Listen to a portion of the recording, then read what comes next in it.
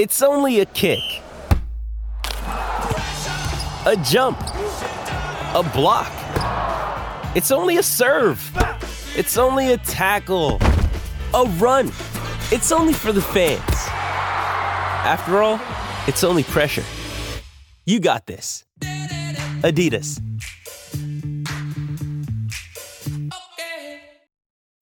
When you need mealtime inspiration, it's worth shopping Kroger, where you'll find over 30,000 mouth-watering choices that excite your inner foodie. And no matter what tasty choice you make, you'll enjoy our everyday low prices, plus extra ways to save, like digital coupons worth over $600 each week. You can also save up to $1 off per gallon at the pump with fuel points. More savings and more inspiring flavors make shopping Kroger worth it every time. Kroger, fresh for everyone. Fuel restrictions apply. Why take one vacation with the family when you could take all of them? With Royal Caribbean, you don't just go to the beach. You visit a private island and race down the tallest water slide in North America. You don't just go for a road trip. You ATV and zip line through the jungle. You don't just go somewhere new. You rappel down waterfalls and discover ancient temples. Because this isn't just any vacation. This is all the vacations. Come seek the Royal Caribbean. Ships Registry, Bahamas. This episode is supported by FX's Clipped, the scandalous story of the 2014 Clippers owner's racist remarks captured on tape and heard around the world. The series charts the tape's impact on a dysfunctional basketball organization striving to win against their reputation as the most cursed team in the league. Starring Lawrence Fishburne, Jackie Weaver, Cleopatra Coleman, and Ed O'Neill. FX's Clipped, streaming June 4th, only on Hulu. Happy Monday. Welcome back to the About Last Night podcast. How are you guys? Hope you had a great weekend. I was in Kentucky, Lexington, Kentucky, home of bourbon and Johnny Depp, and Cincinnati is not too far from here, or Chicago. There was a knife convention happening at my hotel. It happens every year. Somebody said, what kind of knives? Like cooking? I go, less Gordon Ramsay, more Duck Dynasty. Hung out with some of the peeps. They were sweet. They love knives. There's a guy named Jeremy Marsh, I think. They said is big in the knife world. Met him. Maybe he's cool in the knife world. Seemed like it. Seemed legit. Sold a lot of knives. They did. Bought a lot of knives. People made knives. There was some kid in the elevator. I was like, are you here for this? Seems like an adult thing. He was like, I like knives. I was like, what kind? He's like, all types of knives. And that was that. Shows are great. Comedy off Broadway. Shout out to all the killers. Catherine, Mike, Luke, Nick, John, a bunch of killers. Great club, Comedy Off Broadway. Teresa and gang crushed it. These guys know what they're doing. Go see and support that club in a great little spot. They take care of you. They put you in a good spot so you can walk to the club. Went to their mall one day. That was fun. And Cincy and Kentucky are cool spots. I flew into Cincy. I'm flying out there in a few hours. But anyway, great time. Thank you, everyone that came out. A lot of ALN fans, a lot of Corolla fans. It was great. Can't wait to go back. A lot of crowd work clips coming, by the way. Holy fucking shit. Get ready. Get ready. Today's episode is a great episode. It's with a guy I respect, I admire. He's fun as shit, and he's responsible for snapping the Mariners, my Seattle Mariners, professional baseball team in Seattle, snapping their 20-plus year drought from making the postseason. And we sat down at T-Mobile Park where the Mariners play in the press box for almost 90 minutes, and it's fucking awesome. It's a part 2 conversation with Mariners President of Baseball Operations, Jerry Dipoto, former GM, helped and is helping and will continue to help construct and develop and build a championship squad. If you love baseball, and especially if you love the Mariners, you're going to love this interview. Spliced together, just like the Sean Kemp episode, with videos and pictures galore to kind of fill out and paint the picture of things we're talking about and referencing. Enjoy the hell out of this episode. Follow the Mariners at Seattle Mariners. Follow me at Adam Ray Comedy on Instagram, Twitter, and TikTok. ALN Podcast on Instagram, Twitter, and TikTok. Tour dates at AdamRayComedy.com. I am coming on the road to Snoqualmie Casino this weekend, December 11th, Sunday. Snoqualmie Casino. Come out and see your boy. Can't wait. Hometown show, Snoqualmie Casino, December 11th in Snoqualmie at the casino. I believe show is 7 p.m. And then the following weekend, I will be with Sal Vulcano in Sacramento, San Jose, and Santa Rosa. Check salvulcanocomedy.com for those tickets. December 22nd and 23rd, I'll be in Portland at Helium Comedy Club. Come out and see me. 3 shows, Friday, Saturday. AdamRayComedy.com for those tickets. And then, of course, New Year's, Vegas, the 29th of December through January 1st. Vegas, Tropicana Laugh Factory. Can't wait. Love the room. Love the club. 2023 tour dates are stacking up. Tons of my own headlining dates, and then some more with Sal and Chris D'Elia, all at AdamRayComedy.com. Check those out. Come out and see me. Young Rock, Fridays on NBC. Welcome to Chippendales, every Tuesday on Hulu. And the merch, AdamRayComedy.com. Go get it. More fun stuff coming. Can't wait. Doing a lot of content and podcasts this week. Can't wait for you guys to see it all. Enjoy your week. Thanks for listening, and enjoy this special episode of the About Last Night podcast with the Mariners GM, President of Baseball Operations, Jerry Dipoto. Hey, it's Herbert. And you're listening to the About Last Night podcast, you slippery little son of a bitch. About last night.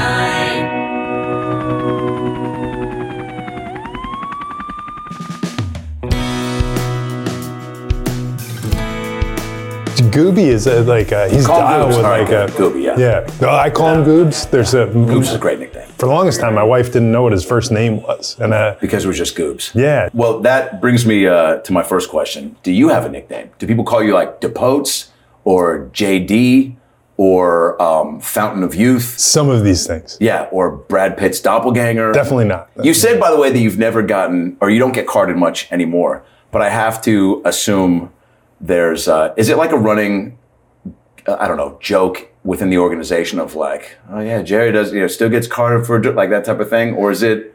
Not really. There's it will be somewhat of a joke with my family because my kids will laugh when someone, in years past when someone would ask me for an ID. Right. And I share it with you. I would tell them, I'm going to show you my ID, but you're going to be embarrassed when you look at it. Now, I'm sure people want to know, the stars are just like us. Does Jerry Dipoto go to the store and buy his own booze, or do you send somebody out? Oh no, I buy my own booze. And I have a fair bit of it delivered as well. Oh yeah. Well, once Postmates or any sort of app delivery service came around, I was like, oh, this is going to be the end of me. And I'm not going to be able to pay for a kid to go to college because I wanted a Slurpee at 2 a.m. because I was high. Jerry Dipoto back on the pod. You're the best. Set it up to do it in this beautiful spot. Does the view get old? I think I asked you this last time, but we weren't here. It never does. Actually, the thing I like best about being in season, outside of the obvious, which is you get to see a game every night, is that, for the work day through the off season, our offices are across the hallway. During the season, I find an excuse to come over to this side of the hall at about 11 or noon, right after having lunch, and then just work the rest of the day looking out at the field until it's time to go downstairs and hang out by the staff, players, etc. And even during most games, and I know you, when we were texting mid-season, post last pod, you were saying how many, you're like, oh, I can't. I was, like, I'm going to be up in town. There's a show if you want to go to, or even down here. And you're like, no, I'm going to Anaheim, or I'm going to this. And then in town, you're like, I'm going to the game. You go to pretty much every home game, yeah? Every game, yeah. How many road games will you try to hit? There's in my early years as a general manager, I would go to every road game. It was just part of trying to build relationships, get to know everybody, and in the time since now, I tend to pick the cities I want to go to. And, almost like the way Adam Sandler picks a location for a movie. Divvy them up. Africa would be cool. That was the one I tried that. Yeah. So I tend to go to the same places year after year. Might try something new, in a given year, but mostly it's my family. My extended family lives in Kansas City. Oh, nice. So I'll always go to Kansas City. Get some BBQ. Yeah. We never don't go to New York when it's time to play the Yankees or the Mets. Right. Never don't go to Boston, with the exception being if those trips fall in conjunction with our draft. Then the draft it's a very unique thing for all sports, and I imagine it's more complex for baseball than any of them because our draft is so much longer than the other leagues. And it might be the draft that most sports fans know the least about. Yeah, right? Including the people who actually execute it. There's that, and I say this, we've done well in this space, but when I started working in baseball operations, the draft was 50 rounds long, and then we shrunk it to 40, and now it's 20, and it's still a 3-day event where you are drafting. We're drafting 1,200 players in our heyday. Wow. And even now, when you're talking about 20 rounds times 30 teams, and it really starts to add up. And in order, when we were doing the 40-round draft, in order to get to the point where you were able to draft 40 players, you'd have to have about 1,000 players turned in. And I remember this. If you don't mind me going on a Please. tangent. No, if you could wrap this up in about 2 minutes, we got to just close. This is a shorter pod today, Jim, so yeah. Please, right? Every story you want to tell. So Scott Service, Come on. our wonderful Should have been manager of the year. Yeah, for sure. Got hosed for a second consecutive year. Come on. Scott was, he came to Anaheim with me when I went to the Angels back in the fall of 2011. Right. And he was the assistant general manager who oversaw scouting and player development. And Scott had a vast history in player development. That's why he's so good with players. He's wonderful. And it's programming, it's teaching. He's a teacher who happens to be teaching baseball. Wow. That was his background. He came from a family of coaches. After retiring, he went into player development with the Texas Rangers and spent 6 years running their farm system. Comes over to the Angels, and it was the first time he was ever going to oversee scouting as well, which had been what I was doing for the previous, 10 years or whatever it was. And Scott said when we were getting ready for our first draft, we had about, 900 names. And the 900 names in a 40-round draft seems like you're going to be short, because if you just do the math, it's 1,200 players. And I said, no, you'll be fine at 900. And he was wigging out about the fact, he said, we're going to run out of names. We're not going to know who to have. And I said, we won't run out of names, but if in the event that should come to pass, and we all you have to do is hold your hand up and say, we pass.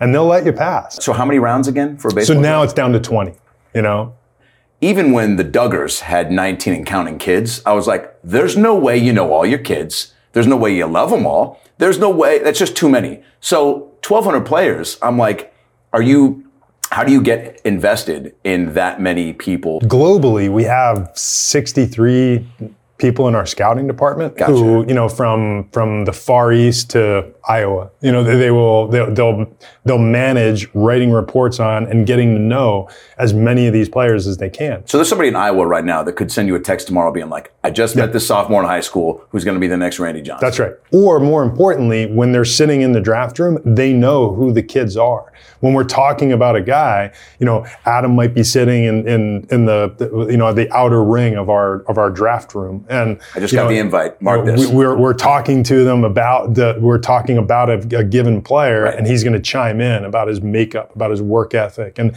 they get to know these kids, and it's amazing how in depth our scouting group will get with the background profile on these young players. It's impressive for sure. Immediately, what it's feeling similar to is when I was in the fraternity at API at USC, and they would have the rush, and the social chairs would have these meetings. A brother would go, "Hey, we're having this event. We're going to a Laker game in this club. Come out." And then they talk to you. And then being on the other side, once I was in the fraternity, everyone would go into the brotherhood room and talk about the guys they met that night. And the girls do it too, where it's like, they'd be like, all right, Adam Ray. And somebody would stand up and go, I talked to Adam for about 20 minutes. He was really chill. He's a big fan of boobs, which we all love, so that's pretty cool. He drank a lot. He was a little aggressive on the cheese plates, but I think we can all get over that. I feel like there's a similar vibe with the way you guys are talking about players, where you're going through all the pros and cons, strengths and weaknesses. The question I'm getting at is if somebody, can you tell in their description of a player if they're maybe not as passionate, but they still want to, provide like, here's somebody that we're looking at, but you can tell like they're enthusiastic. Not for me. Yeah. Yes. We get it all And the you time. pick up on that. So when I first started in scouting, we used to, when we were done scouting a player or a team, we had to call in and leave a voicemail message. And I'm thinking, come on, man, what is this, 1975? It's a voicemail message. Yeah. But after I started running scouting departments, the voice is a really important aspect of evaluating a player, because you as the director, whatever you're directing, you get to hear the passion or the inflection of the voice, and I never considered that. And a veteran baseball man told me, he said, it's not what they say, it's how they say it.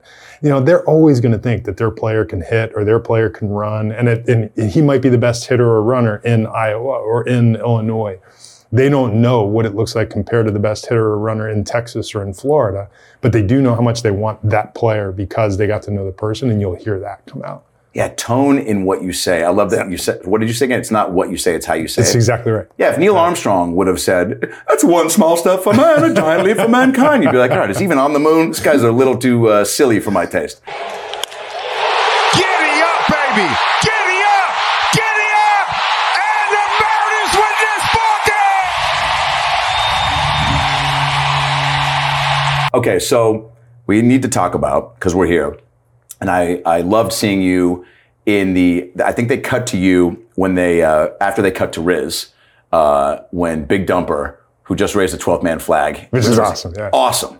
And the fact that he's embraced it, I actually did Wyman and Bob, my favorite show here on the ESPN Seattle, and they had Dumper on right after me. And he was talking about how his mom has even embraced it, and where she's like now referring like, I'm Big Dumper's mom, which is awesome. And he was a great interview.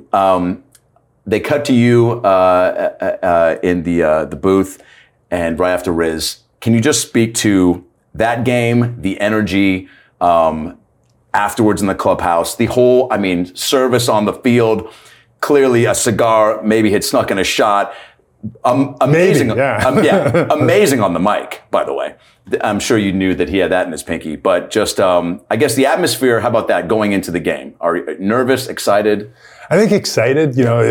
All of us anticipated that was going to be our night, including the fans. They packed in, they filled it. Was it Friday night fireworks show too? It was. Get out of here. It couldn't have drawn it up much better. And John Stanton walked into my office, which faces First Street or First Avenue, and he walked in and he pointed out the window, and he said, we don't usually see that. And I would say it was about 3:30 in the afternoon, and First Avenue around the statues and headed up down Edgar Martinez, just lines of people, and it was fun. It was unique, and then when the game started, you felt the drama building. And I'll give Oakland a ton of credit. They played us as tough as can be, and and we weren't sharp for the final 2 weeks of September. And in that moment when we drift toward late innings and everything's tied, and now we're headed into the extras, and the heightened awareness, like something special is going to happen here. And when Cal hit that home run, first of all, it's the coolest moment, really the coolest moment in my baseball career. Of all the things that I've been part of or have seen, nothing beat that because of the way the crowd reacted, the anticipation of 2 decades of people waiting to see this. And with the right-hander on the mound, Scott Service going to his bench and calling on Cal. See if he can come up with a big double, maybe a home run. The pitch from Acevedo. A drive deep to right field. Down the line. The Mariners win this game 2-1. The dream lives. They're going to the playoffs. The drought is over. Cal Raleigh. And Cal's reaction, like the holy shit, grab your hat. There's no way this is happening. It's what every kid, when every player says you dream about that as a kid, especially professional players.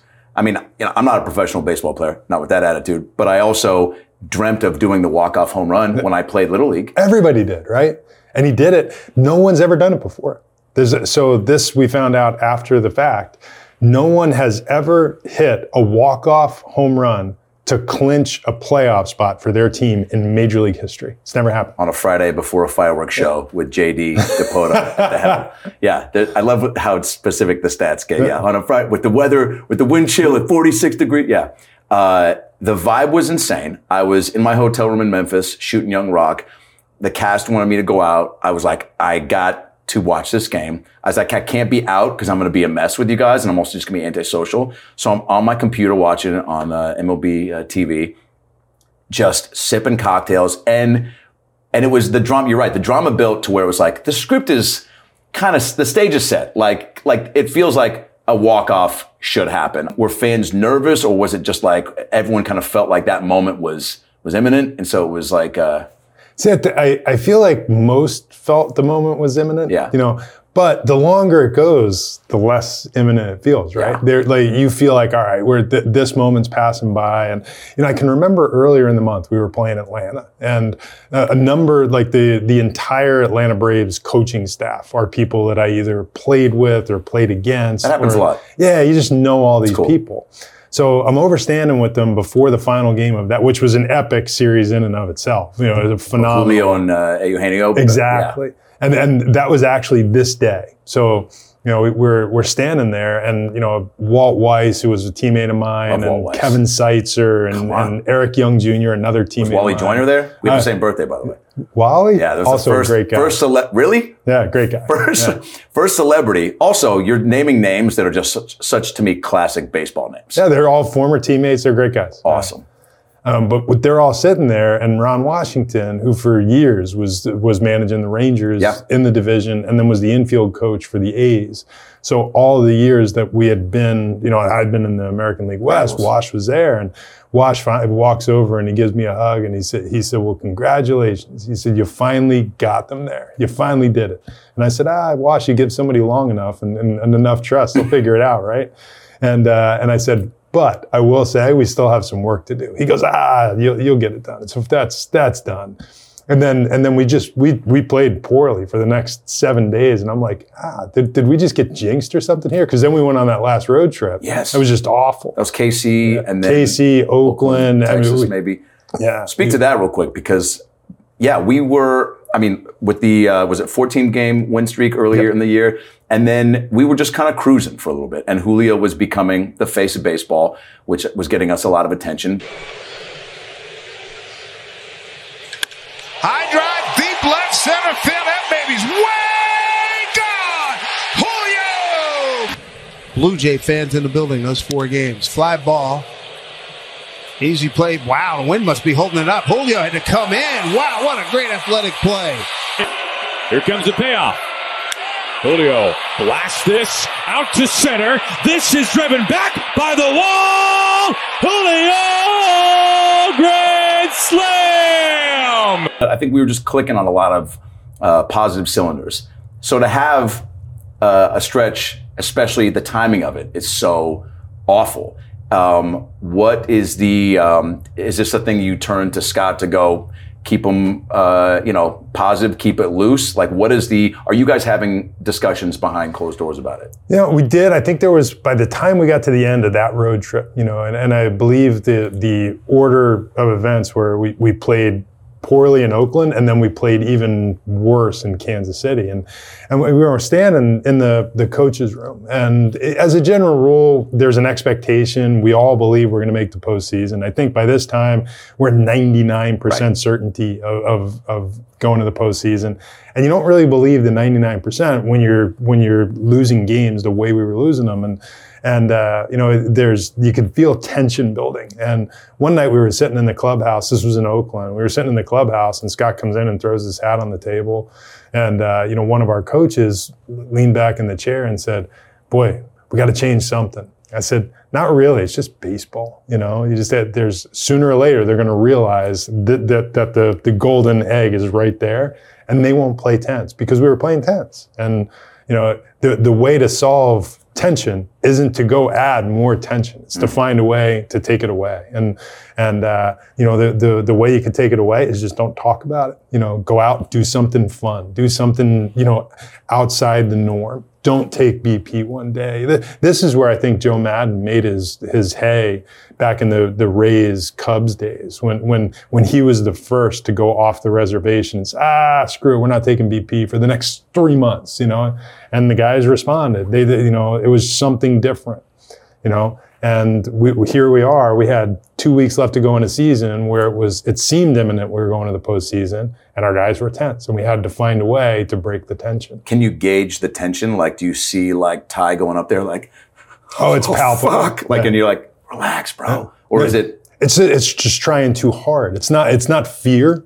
It's more, they're putting more in. And you see guys, they're pushing harder, thinking they have to do something more instead of just doing what they always do. Wow. And, where it finally broke for us was what I would call the worst loss that I think we've experienced in our time with the Mariners was the loss in Kansas City where, I think we put up an 8 spot and then we went out and gave up an 8 spot. Yeah, dude. Bases are loaded. Classes walk 3 men here in the 6th. Chance for JP. It is center, and a base hit. Kelnick scores, and a chance for 2. And that's what happens. Toro slides across double digits for the Mariners today. It is a 1-run game. Oh, my goodness. Ryan O'Hearn has singled, flied out, walked, and scored. Line to right field. Unbelievable. Olivares scores. Massey is around third. The Royals have taken the lead. 12-11. My dad came to that game with me and was sitting in the box and was, excited to be there. He's out for the day. We're watching a ball game. We are cruising. We just dropped a touchdown and an extra point on them. And then we come back and we're copping it right back up. When we started to give that game back, he turned around and he said, well, this isn't going according to script. And I said, yeah, we're not going to talk about this. There is, it's so interesting to hear and refreshing that it is just not as black and white as that, but like that, we're all still people at the end of the day. And that a way to, like you said, cut tension is to not make a bigger deal out of it. And to do something fun. Did Scott organize like a Guitar Hero night, or was it did you kind of really push guys to like not do a certain thing, or like obviously not go out, but are there things that he has in his bag of tricks that kind of helps cut through it? So we do a lot of those things through the course of the year, and usually they're scheduled ahead of time. The way you break the tension is, hey, no BP tomorrow, show and go, and guys will, somebody's still going to show up at 1:00 in the afternoon because that's their rhythm and that's their timing, and the other guy's going to roll in at 5:30 and say, hey, let's play, and that was the tonic this time, was show and go. It worked. So we showed and goed quite a few times for the rest of the season. And the guys, once we got back on track, we responded. More often than not, with like the do fun things. I mean, we'll do anything from the dress up days. I think we did a Twins Day where you got partnered with you got partnered with somebody that was drawn out of a hat, and then you had to dress as identical twins. Amazing. Which was pretty funny, Yeah. My favorite version of that, you remember Daeho Lee? Oh, yeah. Daeho was a riot. I mean, fun guy to have on a team. Awesome. And, showing up on Twins Day with Daeho was phenomenal. Both he and his partner came dressed up. They were wearing kimonos and like old, the traditional, regalia, and it was just so funny. You know what I'm just thinking of? I did the roast of Big Papi. I don't know if I told you about this, with Bill Burr, Anthony Mackie, Lenny Clark. It was in Boston at the House of Blues. This is funny. Yeah. Who else was on it? Pedroia and Gronk. And I dressed up in full prosthetic as an 80-year-old Yankees fan. Couldn't recognize. I went in on Pedroia so hard that he looks over to my buddy, Josh Wolf, a comedian who organized it, was like, who the fuck is this old guy? Like, I'm really tired of it. Because I hit everybody, but I probably had 6 or 7 in a row where it was like, Dustin Pedroia is here. We all know Dustin plays second base, but his most natural position is dancing next to a pot of gold at the end of a rainbow. Just that's not right. Yeah. Slaying him to where he was just like, enough short jokes, man. My ass while you're at it. Yeah, suck it all. Suck the jizz and the shit. Look, that's right. 27 championships. 27. That's a big number. 27 is a great number. It's also the number of shitty dance moves Rob Gronkowski does to impress a girl before he roofies her. Joke number 1. That's right, I'm a Yankees fan, die hard. I'm a Yankees fan here in Boston, which means I got the biggest balls in the room, right? Not the longest. That's fucking Lenny, but... but I'm thinking it could be fun to do some sort of like roast of like me in full, as I don't know who it is, maybe an ex-player from like the early Mariners days coming into the clubhouse to roast everybody. I'm pitching it now. Yeah, this would be fun. Okay. I'd go with Felix. Oh, yeah. Oh, yeah. I'd go with Felix. Yeah. So you'd bring Felix in to do it, dress him up. I'd make Felix the roastee. Oh, gotcha. Right? Oh, so you bring me in as an old player and then set up Felix to roast in front of everybody? Because Felix is like the bounce point. So many of the great Mariners teams in the 90s, those the fun, like the Junior and Buhner, and Dan Wilson and Edgar, like those groups, they played together for a long time. And then that group led up to Felix. And then Felix, for the longest time, he was the pivot point. Gotcha. He took you from the Edgar, Dan Wilson era to he and Ichiro into that next chapter. Wow. So they touched a lot of guys. Okay, so I'm crying. He's fun. He seems awesome. I'm crying in Memphis when Cal hits the home run. I thought you were going to tell me you were crying in Memphis when Felix came out and threw the first pitch in that playoff game. Very emotional for that. That was a lot of people were. All right, put a pin in that. So Cal hits the dinger. What's the initial emotion? I mean, just when everyone's going crazy, is it like, are you almost like euphoric to where you can't? Because I mean, I'm watching, whoever, by the way, was directing the broadcast, crushed it. Oh, killed it. Yeah. Right? I mean, I don't know how much you pick up on that I've gone back stuff. and watched it. Yeah. It was from, again, cutting to you, to Riz going nuts, the energy, everybody, they cut to every pocket of like 300 level to people right behind home plate. Wow, indeed. And wow, this time not for a blown call strike, it's for a home run. What a great effort by Logan Gilbert, going 8 strong, giving up just the 1 run. Terrific. You cannot add. This is going to be the biggest winners dance going right now. This circle is going to have everybody in and down on the field. Wait for everybody. Wait for all the guys in the Congratulations to Jerry DiPoto. Yes, indeed. I love it. I love it. I love it. Beautiful. Yes. Playoffs, baby. The dream has happened. The drought is over. And the emotion was like incredible. And then obviously with the team being out on the field and then doing the giant happy dance. I guess just talk me through, once you see it go out, what's happening? So we had, the first thing I did was I cried. I just started crying, and like a lot of people did. And I just jumping up and down. And my wife was downstairs sitting with my daughters and my daughter's husband. Awesome. They wanted to be outside in the crowd and not cooped up in the box. Get it? So they're all down there jumping around. I turned around, Justin Hollander, his wife, some of our front office people are up there. We just started hugging each other and crying. And I remember saying, this is the coolest thing that's happened in my major league life, because of what it meant for the city and what it meant to that team. And we can talk about the fact that this generation of Mariners players, the guys in that clubhouse, because we're such a young team, they didn't really contribute to 21 years of missing the postseason. Mm-hmm. They contributed to 2. And they shouldn't have had to wear the 2 decades burden, but they did. And until that moment, I didn't realize how much it meant to our players to overcome that 2-decade-long void. It mattered to them. Yeah, what an interesting perspective. I didn't even think about that. Yeah. It had nothing to do with it, yet wearing the whole we've been trying to take that pressure or that onus off of them for years. Like, this isn't on them. This is, it's an organizational burden. This comes from, generations of player. Yeah. And when it got right down to it, that's why they started getting tense in mid-September, is they saw how close they were to doing this.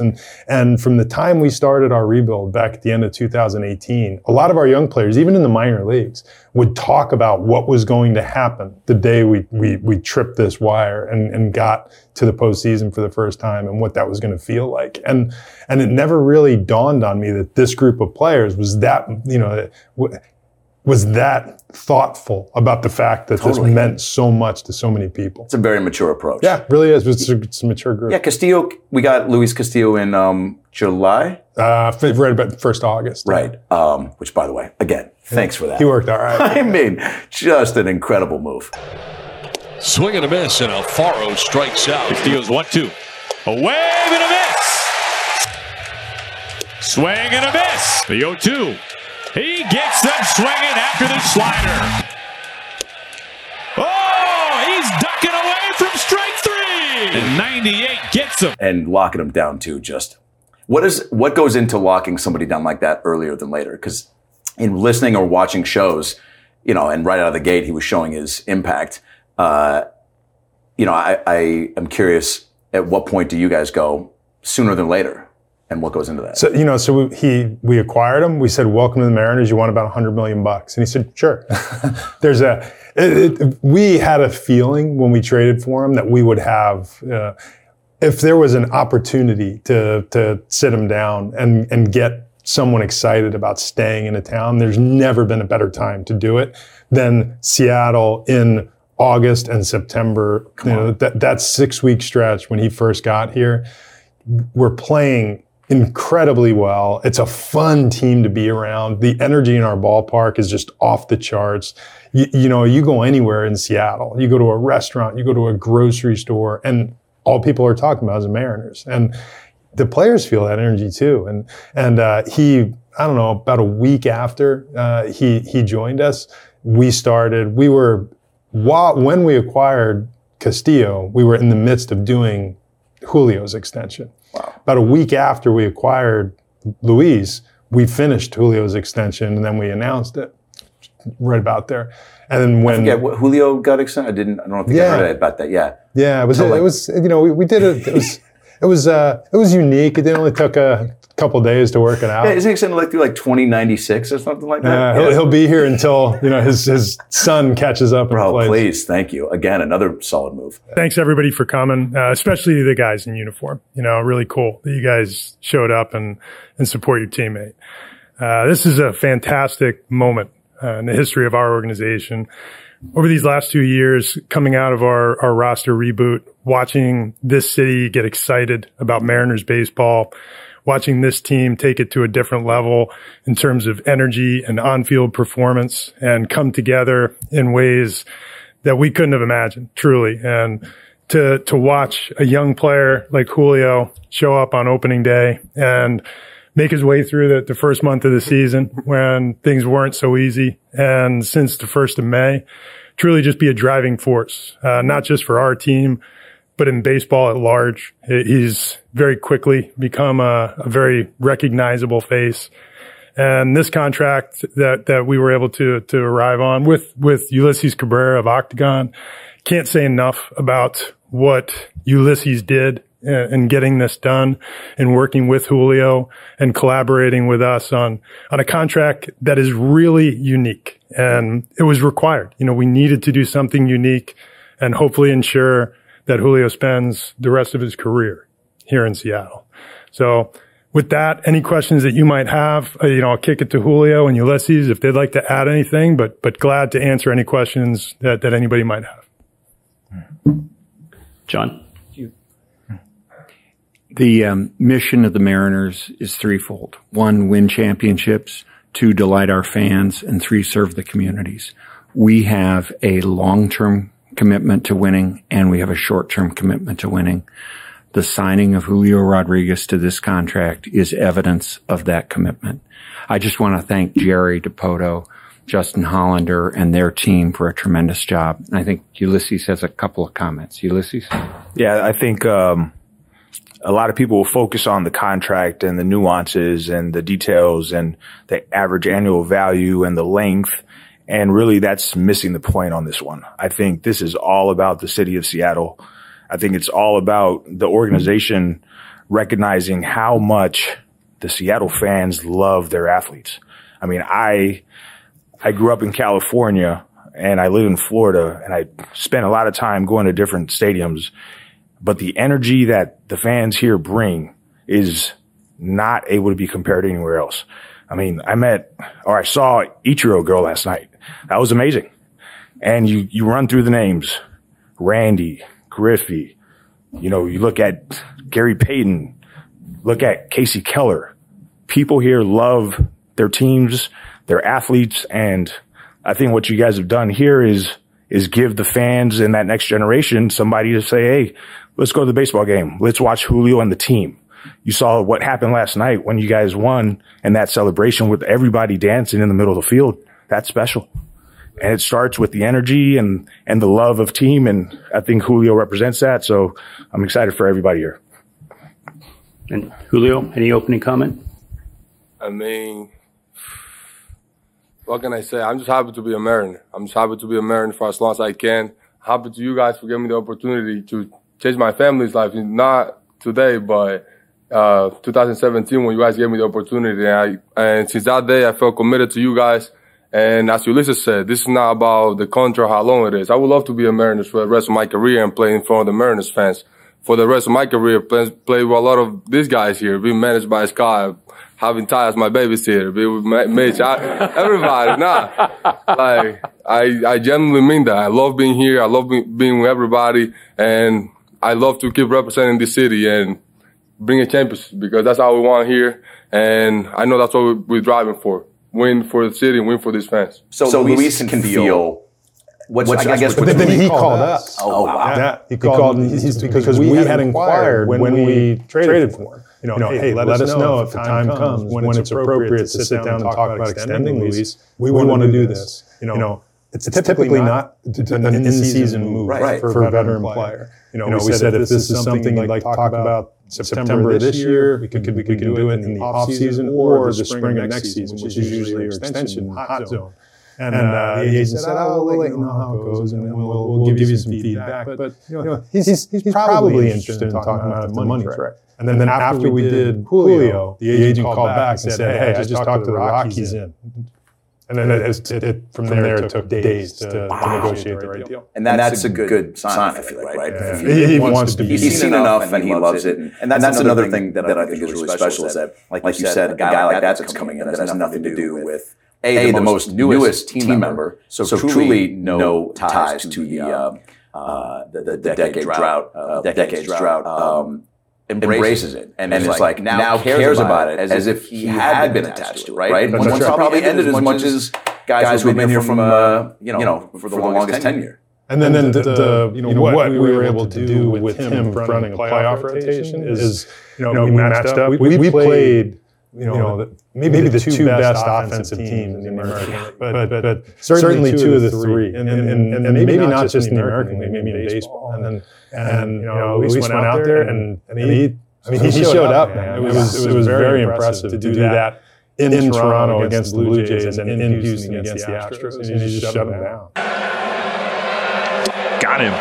Guerrero strikes out. Look at the movement on that pitch. Way inside, one away. Before we get into that, and if you've talked at nauseam about these experiences, just put up a stiff arm or something. But I feel if there's ever a day where I get sick of talking about these experiences, if you want to ask me about some the turd burger loss somewhere in the middle of September, let's talk about something else. It still feels pretty fresh too. I feel like, and also the momentum of just a few months ago, and how we're only a few months away from starting up again is pretty fucking rad, right?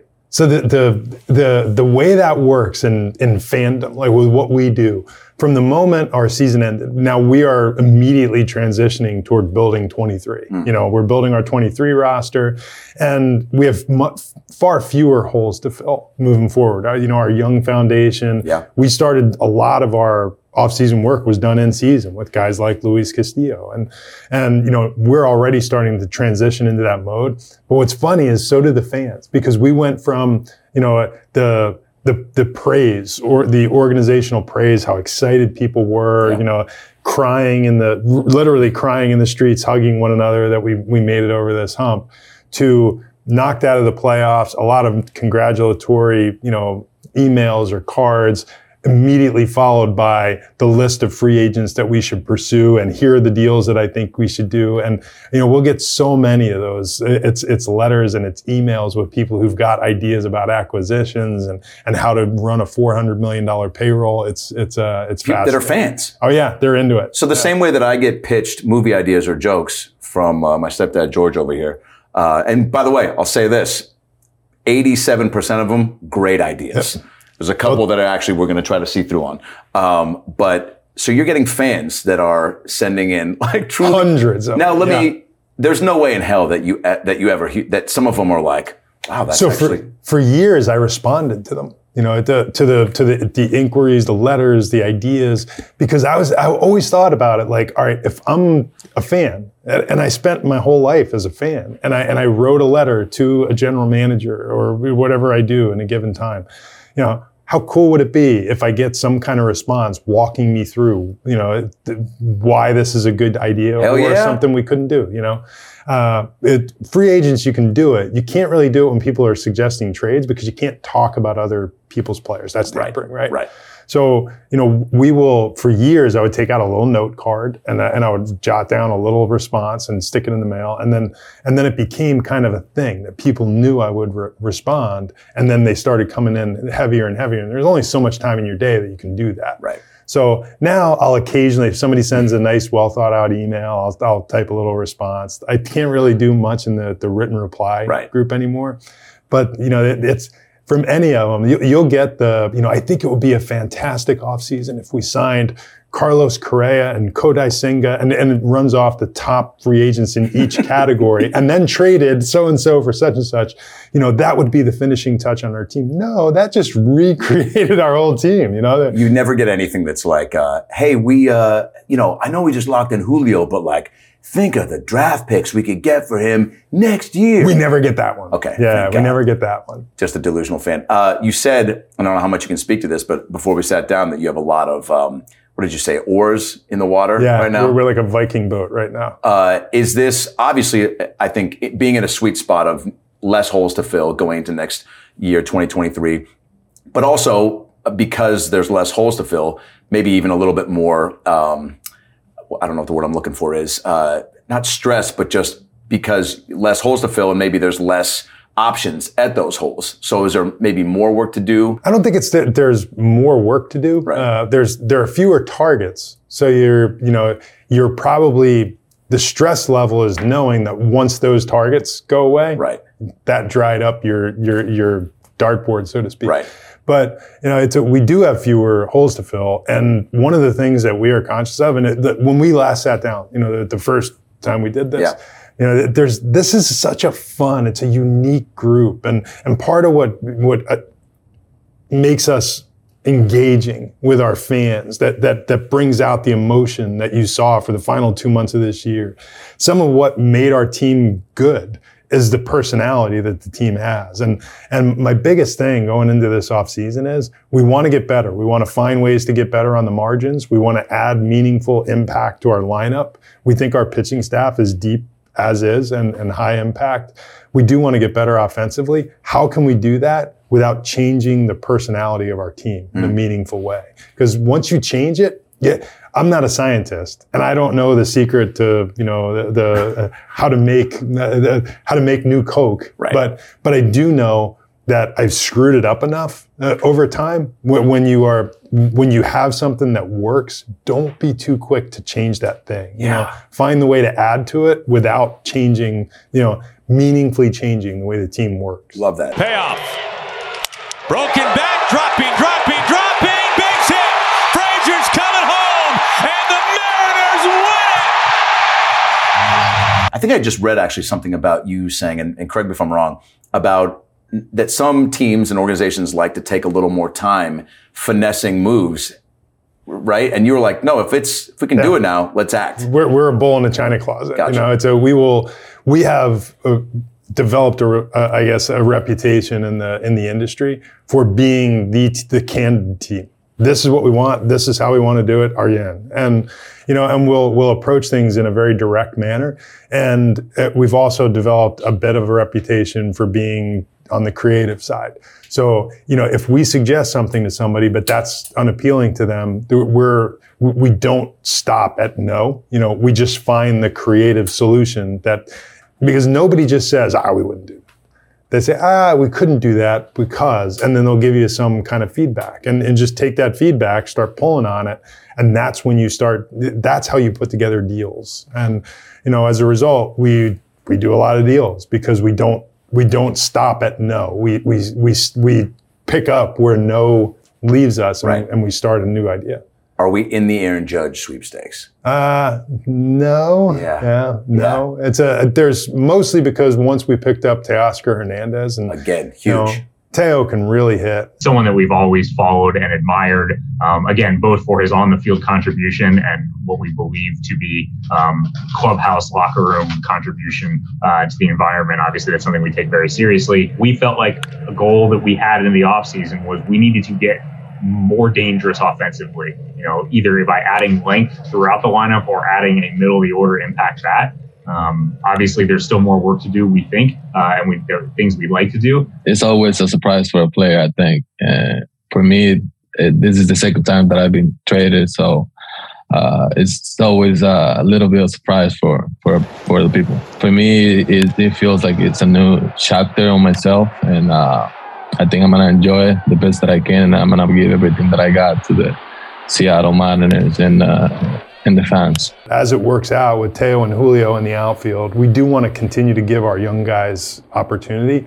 And one of the complications with for us at the top of the free agent food chain, and this goes, maybe it flies under the radar, is you can only add so much.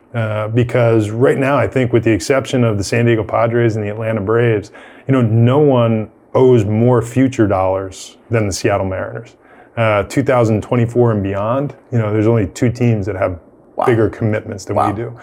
And that comes with Logan Gilbert and George Kirby and Cal Raleigh, who will all go to salary arbitration in the next, season or 2. And, that starts to build up heavily. Yeah. So to factor that in. While we could easily float somebody on our 2023 budget, the 2023 turns into 2024, 2026, and 2028 when, the bills are due on Robbie Ray and Luis Castillo and Julio, et cetera. So you do those things and you bite off something on the front end. What you wind up doing is you cut off your tail. And, we want to build a sustainable winner, something that can last over time. And in order to do that, you have to show some restraint on the front end. So, we went out and we did Teo and it fit because it was a 1-year commitment at what should be fairly high dollar. And it gave us a chance to get to know another player, because what we do know about him personality wise, he would fit us. Have we checked in on the top free agents? We have. Would we be willing to go there on a certain number of them? Yeah, we probably would, but it's going to have to really fit what we think our window is. Right. Because if it starts to tip the scales on our ability to keep the core of that team together, then you're making decisions that you can't undo. I didn't get to ask you this last time, but I feel like most fans are so enamored by the whole winter meetings, trade deadline, the whole process. Even last time when we had to reschedule, which you were so generously still trying to fit it in. I think it was in the heart of the trade deadline, and you were like, yeah, if we can reschedule, it'd be great. I have about 9 calls I haven't gotten back to yet. And I was like, oh yeah, like this is the most intense time for you guys. But is it like, that scene in Moneyball with Brad Pitt where he's I think trading Payne, he's doing a bunch of different moves, and it's very intense. He's eating popcorn. He's calling 3 different people back. He's like, Joanne, get me this guy on the phone. He's calling a general manager saying, we want this guy. This guy's on the table. And then he called like the Giants and was like, hey, I heard that they want him, blah, blah, blah. Call me back. Get Shapiro on the phone. You thinking Rincon? Yeah, his season's done. He's lost faith. I think he's going to dump him. Hardcore. Shapiro on 2. Mark, Billy. Let's be honest, a premier setup man isn't going to get you any closer to the playoffs. Are you referring to Rincon? He's a luxury you can't afford, man. And you can? There's $500,000 on his contract, and we've got at least one other suitor. By at least one, you mean one. Who is it? I'd rather not say. San Francisco. I'll call you back. What do you think you can get from Magnante? Nothing. What's left on Venafro's contract? $275. Suzanne, get me Sabian on the line. If we can get the Giants interested in Venafro, Mark's only got one buyer left for Rincon. Us. On 3. Sabester, it's Billy. What do you think of Venafro? I can let you have him for almost nothing. Why would you do that, Billy? Because I'm amazing. Uh-huh. All I want is a couple of bucks and a sweetener. Throw in, say... Anderson. I like Anderson. No, you don't. Nobody likes him. I don't even know why I'm doing this, but let's just do it, okay? Venafro for Michelson. Anderson. See, I don't even know his name. I'll think about it. Think about it and call me back. Is there an element to the chaos for you guys that's similar? There is, and it kicks in like that, especially at the winter meetings, where now you're in that kind of Jerry Maguire moment where you have two phones and somebody else is on the phone. You just got back from there. No, we're going there. Oh, you're going? Yeah, we're going on Sunday. It's in Vegas. Yeah, the GM meetings we just got back from. Gotcha. Okay. The winter meetings the GM meetings are where the conversations start. And the winter meetings are usually when they culminate. So you start talking about the potential for a trade. That's when you first engage with agents about free agents. We've already entertained a couple of free agents who we've brought in for visits that we sat down and spoken with. Cool. And some that you'd met before, others who you'd never met before. I particularly was fond of Kodai Senga, who we sat down with. Yeah. Phenomenal impression. He looked every bit of the front of the rotation type starting pitcher because he's got, really good stuff. Yeah. But we didn't know anything about the person, and to sit down and get to know about that person and how they're wired. It really is, when you're making these decisions, the puzzle is so much about the makeup of your team, and every player that you add or subtract from a club, and sometimes you think you have it right and sometimes you don't, but it's all about the chemistry that you're creating. And Jim Leland once said to me, I don't know, I'm not a chemist, but I know when you got something good, keep it. And as soon as you start to F with it too much, you're going to wind up screwing it up. Is it a fun, is it almost like, a little baseball camp-esque with like the fun of it? It is Vegas. I'm sure, I don't know if the food is better during the general manager meetings or the winter meetings, but is the vibe looser or is it a little more tense? Because like you said, like now when you guys leave, there's going to be a little bit more immediacy for action, right? So we go, the GM meetings this year were in Vegas, and we hit a couple of good restaurants. Good, yeah. We went to Amalfi one night, which was fabulous. And then we went to the steakhouse, which, how can it be bad? It's called the Steakhouse. Yeah. And, but it's 3 days, you're in, you're out. Okay. And then all those conversations started. In the time since now it's you're fielding. We're on the phone every day. Justin, myself, Jesse Smith in our front office. We're going back and forth with other teams, with agents.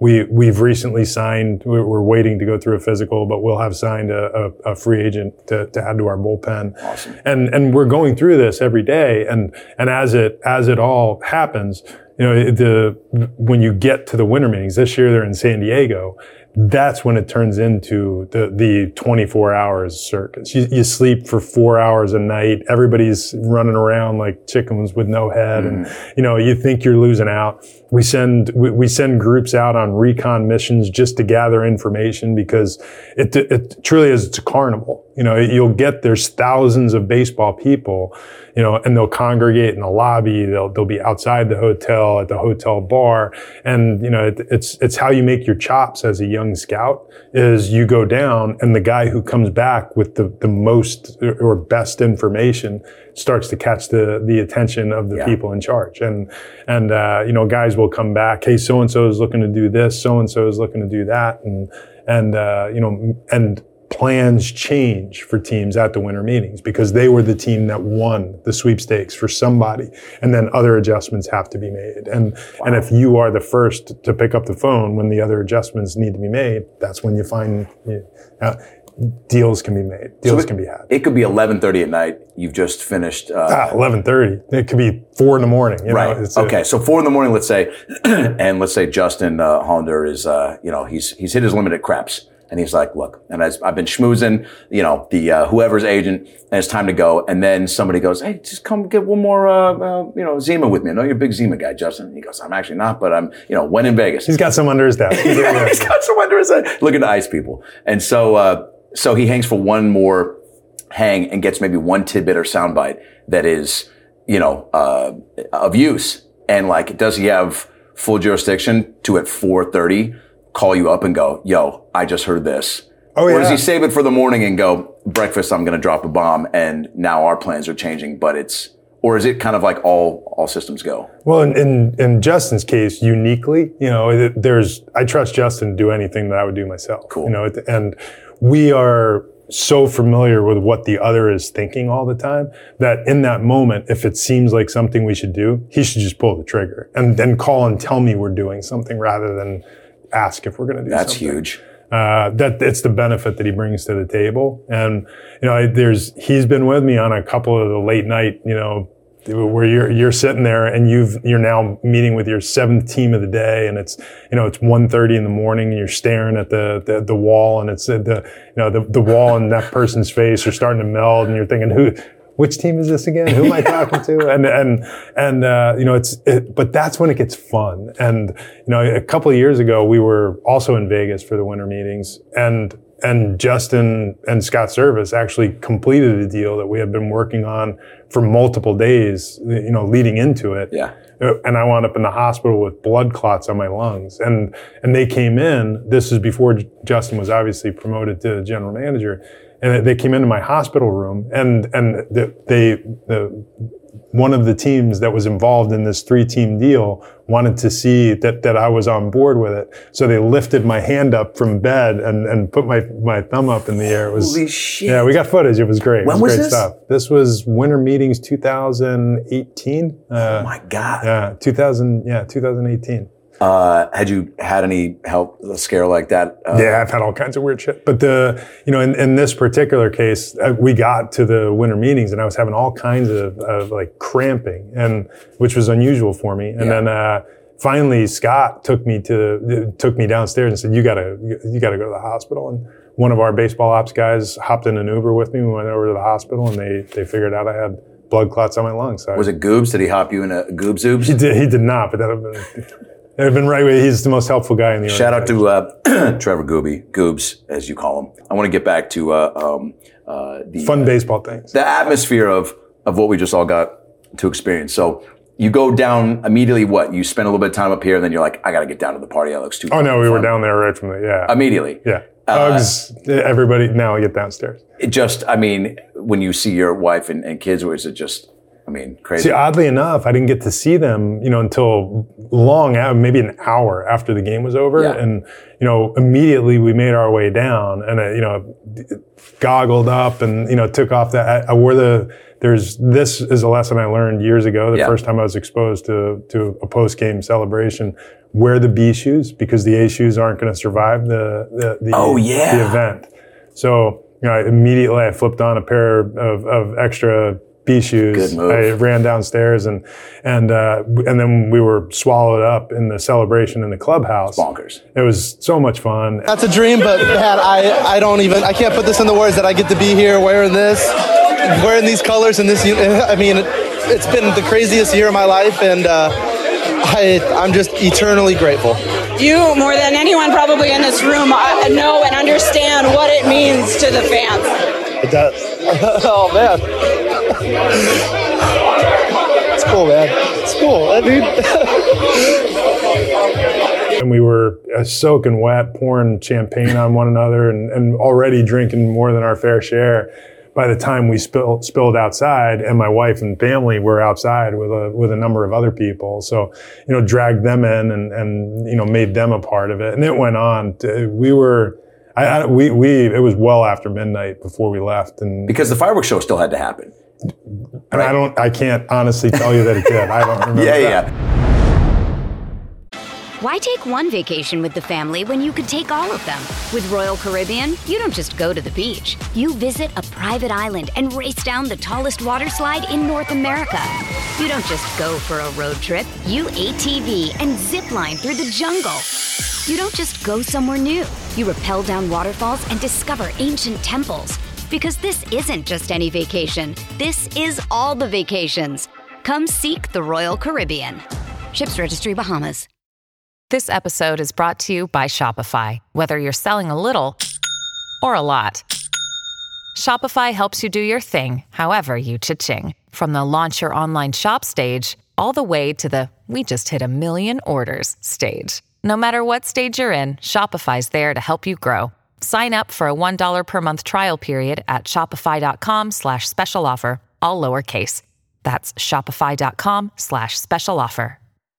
Hey guys, Adam Ray here for the About Last Night podcast, and I'm sitting down because I got some big news. Usually I'm standing up to do comedy, but I'm sitting down now because I got the deal of a lifetime. First of all, sitting is bad for you. We all know that, whether we're sitting on planes or sitting on a beanbag chair watching porn in front of our kids. there's just too much damage you do on the body. Thankfully, Axion has come up with a chair that allows your pelvis to move the way it does while you walk. So all 33 vertebrae align into perfect posture. The result? Better breathing, better blood flow, and relief from the pain. It's crazy what you can do when you set your body to do it. Now, these guys are homies of mine. My buddy Dennis worked with the Clippers as their doctor for 27 years. He runs a wellness center called Peak Wellness. He's a fucking gangster and has saved me from surgery numerous times. I actually met Justin Bieber at his place. And I was in my boxers getting cupping done. And Bieber and I locked eyes. And I was like, this is how we were supposed to meet. And Bieber smiled, and I never saw him again. This chair is a game changer. It's changed the way I live. It's changed the way I breathe, the way I sit. And you guys right now can get that chair for 25% off using the promo code ALN25 at all33.com. It's incredible. You got to get it. It's the only chair out there to get. We will be getting them for the studio. Go to all33.com and use promo code ALN25 for 25% off this chair. Hey, it's Kaylee Cuoco for Priceline. Ready to go to your happy place for a happy price? Well, why didn't you say so? Just download the Priceline app right now and save up to 60% on hotels. So whether it's Cousin Kevin's Kazoo Concert in Kansas City, go Kevin, or Becky's Bachelorette Bash in Bermuda, you never have to miss a trip ever again. So download the Priceline app today. Your savings are waiting. Go to your happy place for a happy price. Go to your happy price, Priceline. Like, you guys all went to the clubhouse, right? Got your shirts and celebrated, and then everybody came back out. Yeah. Is that because somebody said, "Hey, fans are still here," or no? Because the guys' families were out here, Right. so they were coming out one way or the other, and not until the initial wave of kind of celebration, the hugs, the fun, the pouring champagne over everybody. I don't know who it was, but somebody came in and said, "You are not going to believe how many people are still out there." And, that's when everybody started to spill back out. And the same thing, much smaller scale, but same thing happened to us in Toronto when we were celebrating there. The number of Mariners fans that were in Toronto and that stuck around waiting for the clubhouse celebration to be over until we spilled out on the field was just phenomenal. Yeah, I saw a video of you, I think with a cocktail in hand and fans down near the dugout just thanking you. And it went right up in the stands with them. It just got up there and actually it was pretty funny. One guy had on a Mariners, like what I would call like a splashy Hawaiian shirt with all these Mariners logos on it. Awesome. And I said, "That's a sweet shirt." And he said to me, "You want it?" I said, No, you keep it. He goes, "I like yours." And then we had one of those Rise October. Yeah. And I just took the shirt off and I handed it to him. I said, "Here, you take it." And that guy, who, he was in Toronto, but he was wearing a Mariners shirt. He recently sent me like a greeting card, like a note congratulating us on the season, and mailed me his shirt. He said, "I figured I would clean mine because I'm never going to clean the one you gave me because it was just soaked with champagne." I just gave him the shirt that we were wearing. That's unbelievable, dude. Yeah, it's pretty cool. How quickly does the celebration when it dies down? And first of all, Scott's, how great was that on the field? Is that like, again, your relationship, we didn't get to touch on this too much last time, but I want you to speak to that a little bit because of what you guys went through in Anaheim, coming here together, building it up together. It truly, I feel like, is a rarity in sports to have you guys being at the helm, but having your, just going through this much together, I feel like is rare, right? Truly is, and in his case, we were actually teammates. That's right. Played together. That's right. It goes back even further. Yeah, it goes back to my final year as a player. We were teammates then. We played against each other throughout the 90s. So I've known Scott a long, long time. And, Scott, myself, Manny Acta were the three people, in our baseball group who've been here from the very start. I started, Scott came in, Andy McKay joined shortly thereafter. Manny Acta was the first coach we hired. We had a little celebration. We toasted with a shot.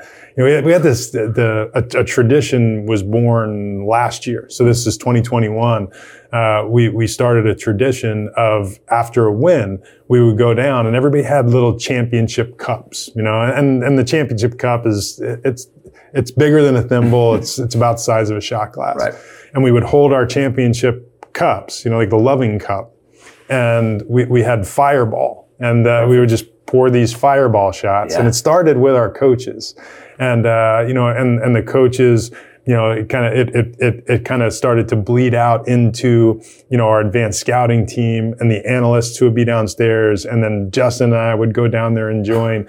Well, before too long, now we got a couple of owners that are down there, and it became a thing, and everybody had so much fun with it. And just like the on-field dance, the celebration dance after a win, we started doing this shot of fireball, and it started out with 6 or 8 people, and it grew to about 25 at its height.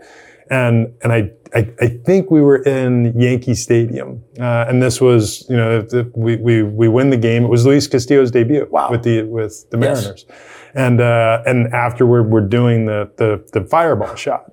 And The Rock happens to walk in, and he sees like this happening in the coach's room, and he sees it in the coach's room. He just thought it was the coolest thing, and he said, "Come on, I want to do it." And so he takes the little thimble and he starts jumping. So from that point on, it became a celebration with the coaches and the support group and Luis Castillo, and he would come in and stand in the middle of the group, and on the way we used to start it was Scott would come in and make a toast to that game, whatever happened in that game. And once the Rock started to take part, Scott would do his toast, and it was slightly less entertaining than it was at home plate after we clinched. But he would go through his presentation. Guys, that was a hell of a win, and he'd tell you why. And then once we got Castillo, you knew it was time for the drink. He'd come in and go, and then everybody would start to take their shot and start jumping up and down. So you guys are both very well spoken and articulate, and even with a couple of beverages in them, it was I don't know if it was much needed, but it was like, and those clips went viral too. And I remember watching so many different angles of them afterwards. But like, it was milk. We were just milking the experience, which I felt like was awesome because it was real. Yeah, it was real.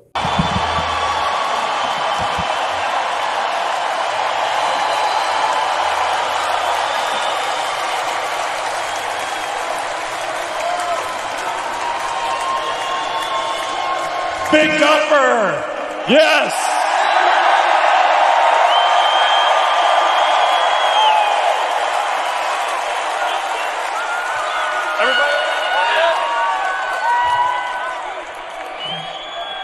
Just want to say a few things on behalf of the team. This has been some kind of season.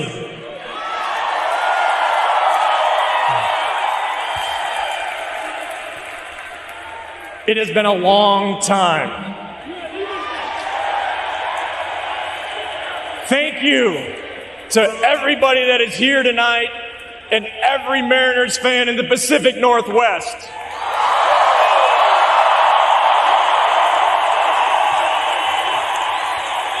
You brought the electricity tonight to this building, and it was unbelievable. You have made a difference with this team, and I thank you.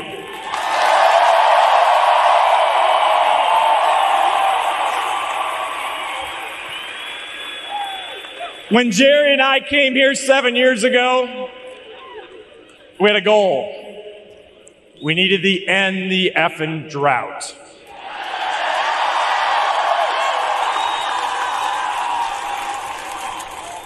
We did it.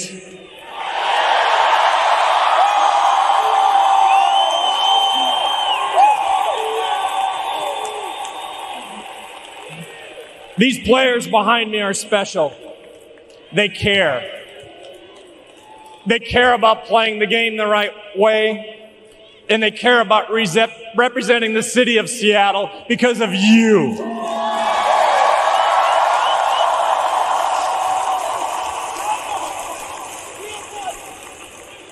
Every day when the game starts, I look up those banners. We need to add another one.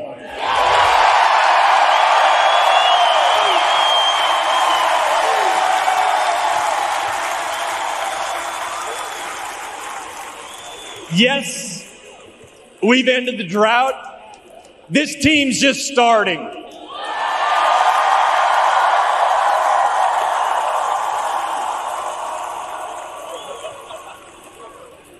We've got big games ahead of us, and we're going to need you with us. But for tonight, let's party!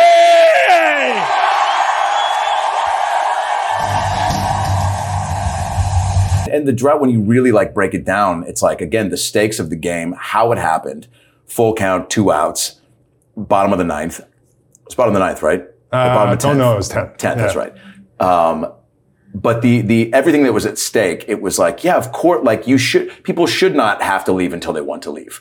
And for the team to come back out and Scott to really, it was hard felt too. And it was, you could see, and I want you to speak to that, like your guys' day to day and what you've, put so much time into building, and to have it happen like that.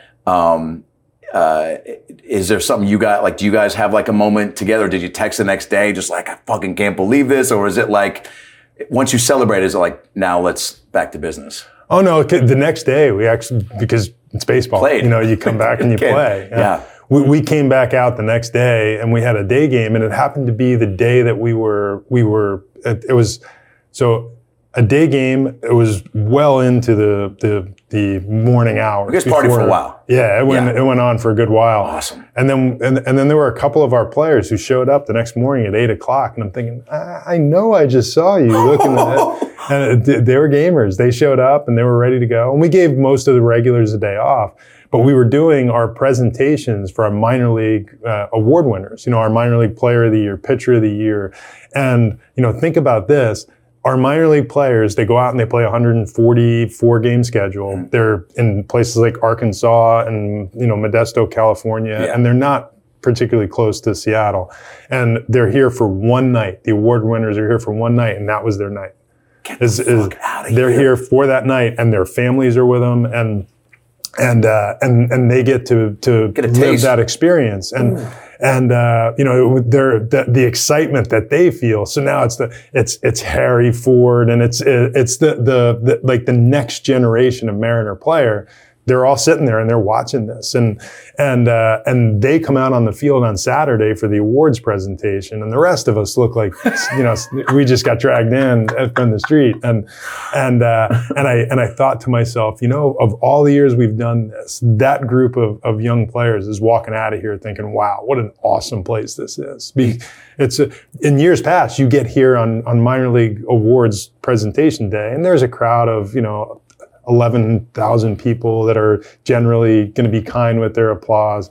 To come here on the day where you've got 48,000 people screaming like crazy who refuse to leave the ballpark. And what a moment for all those young guys. Can't put a price on that motivation for them. Yeah, so you can't make it up. Either. Insane. It wound up becoming a very good little short film that we've shown the free agents that we're trying to you do that. That's a press kit tool, yeah? Yeah. So just the same way that I'll send a reel, for any sort of acting gig or whatnot, you guys do that for trying to get people to come here? Absolutely. And it's in some Riz cases. Riz narrated our Shohei Ohtani presentation back in the day, and which was fab. He does an awesome job. It's unreal. Now the one we did this year was just it was naturally easy because there were so many highlights that included Riz and Dave Sims and Aaron Goldsmith. We were able to drum something up and just piece them back to back together, and it's pretty awesome. All right, Toronto, the vibe there. Obviously, let's just go right to the clinching game, or talk me through just the opening of the series. Nerves, excited. Do you almost feel, and you would hear people talk about like just clinching was enough? Was that there's no way that was the sentiment. It was like, we can beat anybody. We thought we could beat anybody, and as it works out, we got on the side of the bracket that nobody really wanted to be on, having to play in Toronto and then in Houston, and oddly enough, we felt like we were a good matchup with the Blue Jays because we can generally shut down right-handed hitting, and they were very right-handed, and it's part of the reason why we. As we started that it's a 3-game series. If that is a 7-game series with their offense, maybe it's a different story. I don't know. But we thought, facing a right-handed heavy lineup with the pitching that we can run out there, we felt like we were going to be okay. So we planned that series, like we are winning this series. How do we plan the Astros series to give ourselves the best chance to win? And that's how we laid out our pitching. And it ultimately didn't quite work as we had hoped, but we thought that the best chance that we had of winning is if we set up Logan Gilbert to start Series 2. And we were willing to roll the dice that meant we first had to get through Series 1. And maybe the part we didn't expect was having to use George Kirby to close out the final game. Which was awesome. Yeah, that was great. some big Unit 95 shit. Here's the stretch, and the Kirby 0-2 pitch to Tapia on the way, swinging a fly ball center field, coming in Julio. He makes the catch, and the ball game is over. The Mariners win the wild card series. They're going to Houston to take on the Astros in one of the most incredible, miraculous finishes and comebacks we have ever seen. The Mariners celebrate with a 2-game sweep over the Blue Jays here in Toronto. The Mariners win it. A final score of 10-9. The guys doing their happy dance. And guess what? Not only are the Mariners taking this series to Houston, that series will take the series back to you fans in Seattle. He's awesome. Coming out like no unflappable. And he has them. He's just able to manage it. And he's just such a cool. My wife, we were walking back from workout day at Rogers Center, and just so happened that Kirby was walking back with us. And my wife Tammy, she had never met George. And as we're walking back to the hotel, he's just talking about the way the final month has gone, the season, how he feels going into the postseason. We talked a lot about his innings, et cetera. And then just his family and the experience of going through this in his first year. And, he broke off to go one way, and Tammy and I went back to get a cup of coffee. And as soon as he turned and walked away, she said, "Wow, is he some kind of composed?" And I said, "Oh yeah, it jumps right off the page." You look so comfortable in the big leagues. Appreciate that. Thanks for having me on too. I've been just working super hard. Added that sinker into my arsenal. It's been a great pitch for me. Just getting guys super uncomfortable, and I've been just filling it up. It's the name of the game. At that age, that's crazy. Yeah. It does translate off the field, right? And whatever it is that he takes on, he's just good at that thing, whatever it is. It could be ping pong or pool or throwing 100-mile-an-hour baseballs. Take me through your emotions of clinching that game. I mean, I'm backstage at a show in Peoria, Illinois, listening to, like 9 different group texts. Like it was, were you prepping like I feel like most of us were for Game 3? That game seemed so out of our grasp at one point. And, knowing that the Blue Jays can rattle off a half a dozen runs with anybody, when we got so far down in that game, you didn't think there was a snowball's chance. And here they come. They just started doing it, and then crazy stuff started happening, and the blooper falls in, and energy shift in the stadium. You could feel it, and the fans could feel it. And the first thing that I thought of, I turned around to Justin. I said, "We're going to win this game." And then JP hit the ball that got caught up there in the triangle, and the exact perfect spot. Yeah, guys are crashing into one another. With 2 outs. It's amazing, and that's how that kind of magic is. First of all, it made it all the more enjoyable jumping around and having the fun downstairs. But if the craziness that is like going in and winning that game in Toronto, in Game 2, going into Houston, and the way Game 1 ended for us, and then the even crazier the 18-inning game when we came back to Seattle. We may not have made it to the World Series, but we had an epic trip through the postseason. Oh yeah, the ultimate highs and lows. Yeah, really cool. We'll speak to that too, because so once you win in Toronto, again, is it just another like holy shit? Like this is can you get ahead of yourself and go, wow, the magic carpet might be just going to carry us through until the end because of the way this game just went? I think we all believe, and our players, more than anyone else, our players believe. There's something about being super young and being extremely talented. You don't know what you're incapable of. You just go out and you do it. And I think from the pundits, the national media attention that was paid to our series with the Astros were roughly, this is going to be a massacre. This team has no chance. Yeah. And you guys are paying attention to that. Oh yeah. Yeah. And the guys kind of took it and ran with it. Like we have played the Astros so many times through the years. We have had such a tough time in Houston that I think there was just a general, screw it, let's just go out and do what we do. And the one thing that was kind of on everybody's, the tip of their tongue was they've never seen the version of us that has this version of Julio and The Rock. And they never had, because we finished playing the Astros so early in our season. Yeah. They didn't see Luis Castillo. They had seen a good version of Julio, but they didn't see what Julio kind of evolved into as the season drifted along, because our schedule is so front loaded with the Astros. Yeah. And then lo and behold, that was, as that game started, it was about Luis Castillo. And then here comes the offense, and they pour it on Verlander early. And we were doing things that we don't do in Houston, because we turned into a different team. The mentality shifted. Hey, they've never seen this version of us. We got them. The emotional, from Toronto to then how game one ended, and I feel like both you guys spoke about it, you and Scott, of like, hey man, it's fucking baseball. Shit happens, the highs and lows. Like, we're playing again tomorrow. So it's like and it almost feels like easier said than done, coming off a game like that, where you're like, because some people idiotically, and it might have been Russo, the series is over. You can't come back from that win. That's a game that you should have had it, you didn't get it. But I'm like, it's one fucking game. Yeah. It's a long series. What is the... That was with the Red Sox in 2004. Yeah. And anything can happen, Is how much, though, and maybe you can speak from your perspective in the clubhouse, does the emotional up and down from Toronto to that, can it like take it out of you a little bit? A little bit, but it didn't. We should have won the next game too. Right. And our guys show up every day, and they keep fighting. You get conditioned to just wipe it away, right? Yeah, and that's just the personality of our team. They grind, and they know that's their personality. They're grinders, and they showed up the next day, and they knew it was just a freak thing, and that does happen in baseball. And we showed up the next day, and we should have won that one too. Yeah. And it's just a freak thing.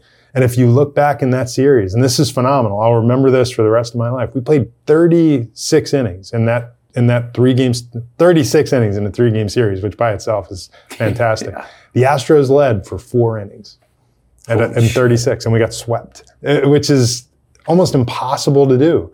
But, it gave the guys we got swept, which by itself means we didn't get to move on. They did.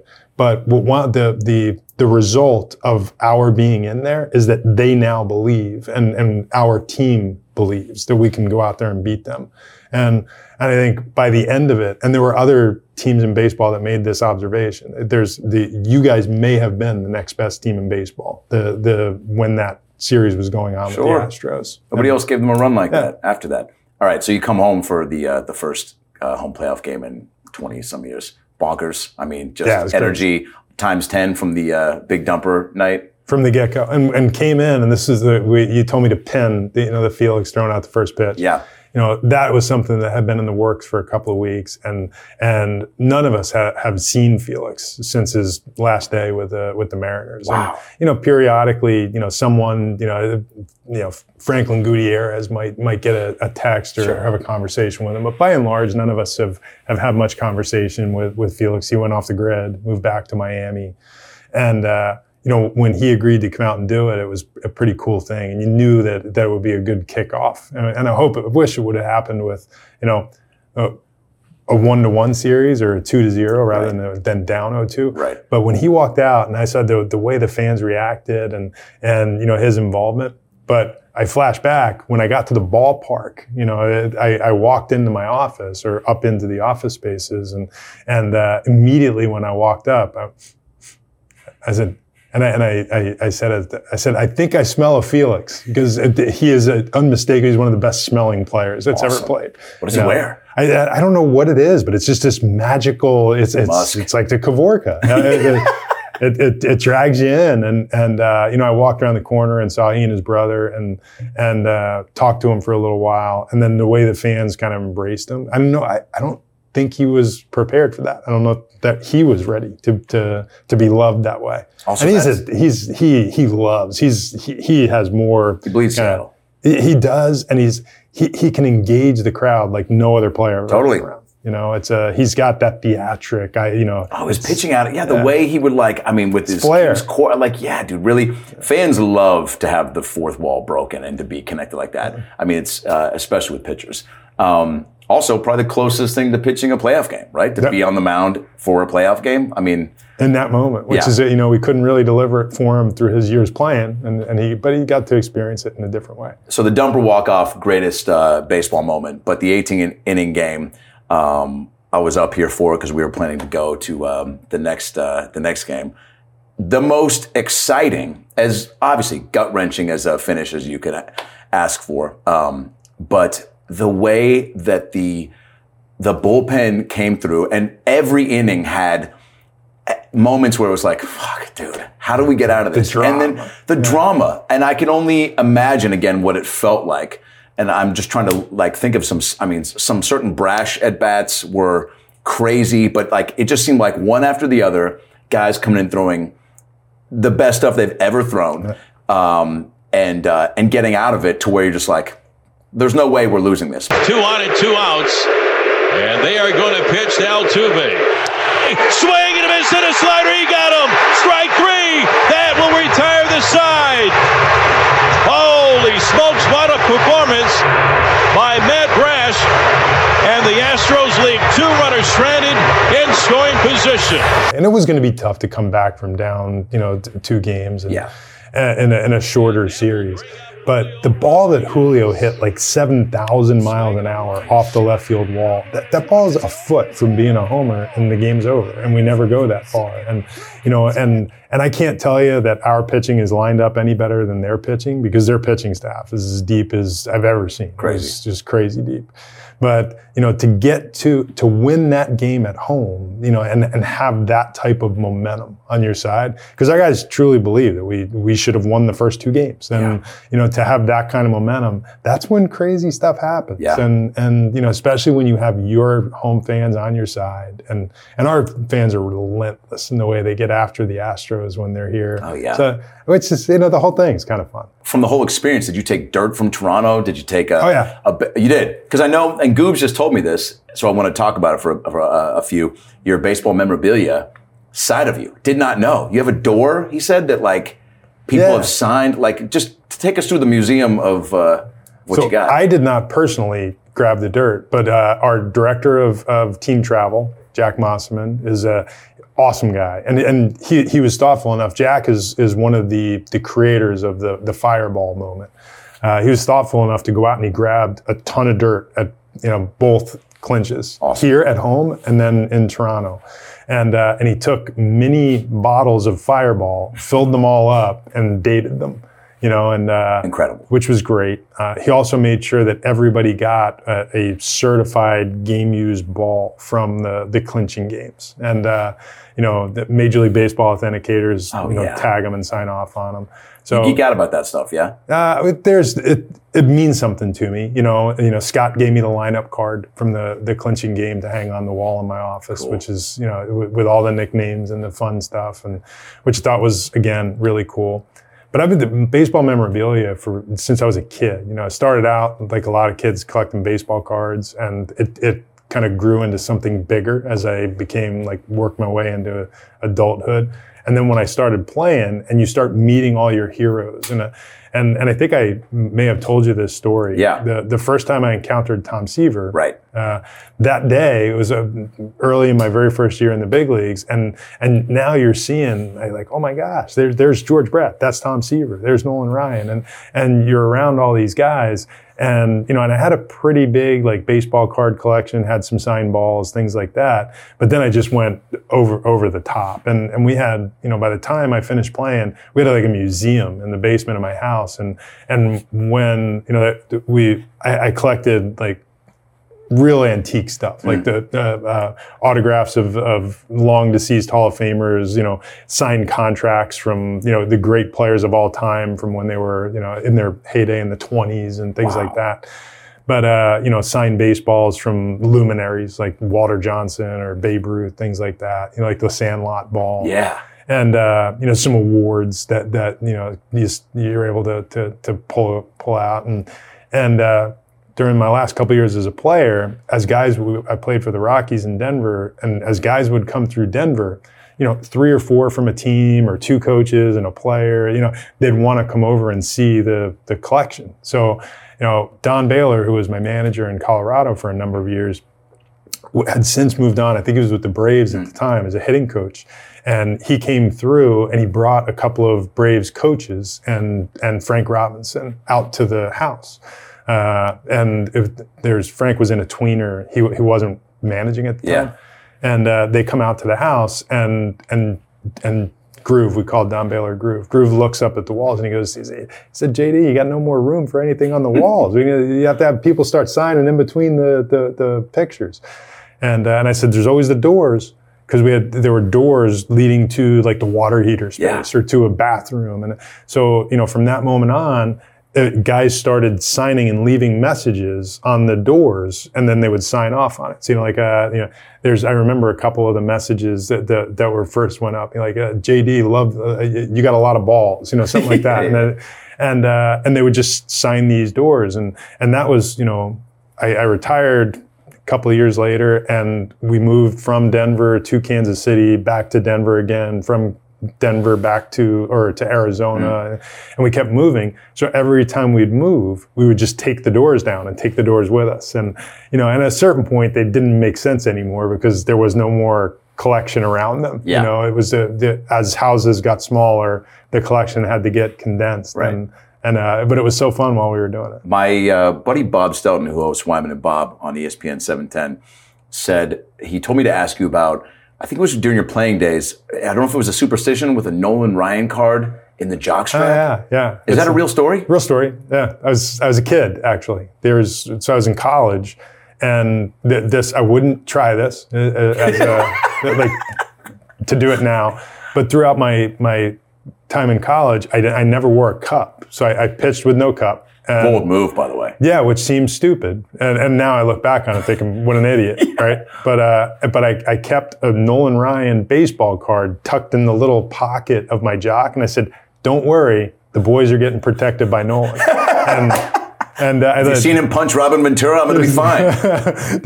So this was in this was 1986 to 89, and I wore this 1972 Nolan Ryan baseball card in my jock. And was it in a case? Is that why you were so protected? No, it was just in there. And no sleeve, just by itself. Just a card. Just in there. Nolan's face, just getting teabagged by Dipoto. That's right. Wait. and that year, I had a pretty good year. My sophomore year in college, I did some good things, and Baseball America got a load of the fact that I wore this card in my jock, and they wrote a story about it. Please tell me Nolan has gotten wind of this. Oh, he's aware. Yeah, he was aware. Later on, I met him when I got to the big leagues. Not too long after that, actually. We're old Texas State and old Arlington Stadium. This isn't. So now they're at the new Taj Mahal. Previously, they were at the ballpark in Arlington. The one before that, which was the original ballpark in Arlington, is where I first got to the big leagues, and that was the spot, right? And first time I was ever in there, I asked if I could meet Nolan Ryan. So I asked our traveling secretary, Mike Seggi, I said, Seg, is there any chance I can meet Nolan Ryan? He goes, yeah, we'll take care of it.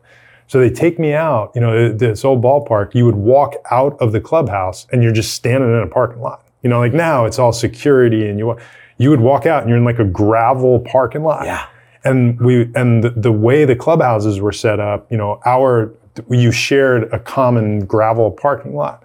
So he takes me out into this gravel parking lot, and Nolan Ryan is sitting on a milk crate, signing all of the things that guys like me would send over to have Nolan Ryan sign. It was like this palette of stuff that was driven over there, balls and photos and like hundreds of items. And he's just sitting there on the second day of every homestand. He'd just sign all this stuff away. And, I sat there and I talked with him for about a half an hour. I told him, about the baseball card thing. How did he react? Probably about as down the middle as you can react. He really doesn't have. Which is, by the way, appropriate. That sounds kind of crazy to me, something. And That night, Bobby Bonilla, my butt crack, so I get it. He goes, that night I go out there and pitch against the Rangers, and it's about the best stuff that I can remember having in a big league game. Awesome.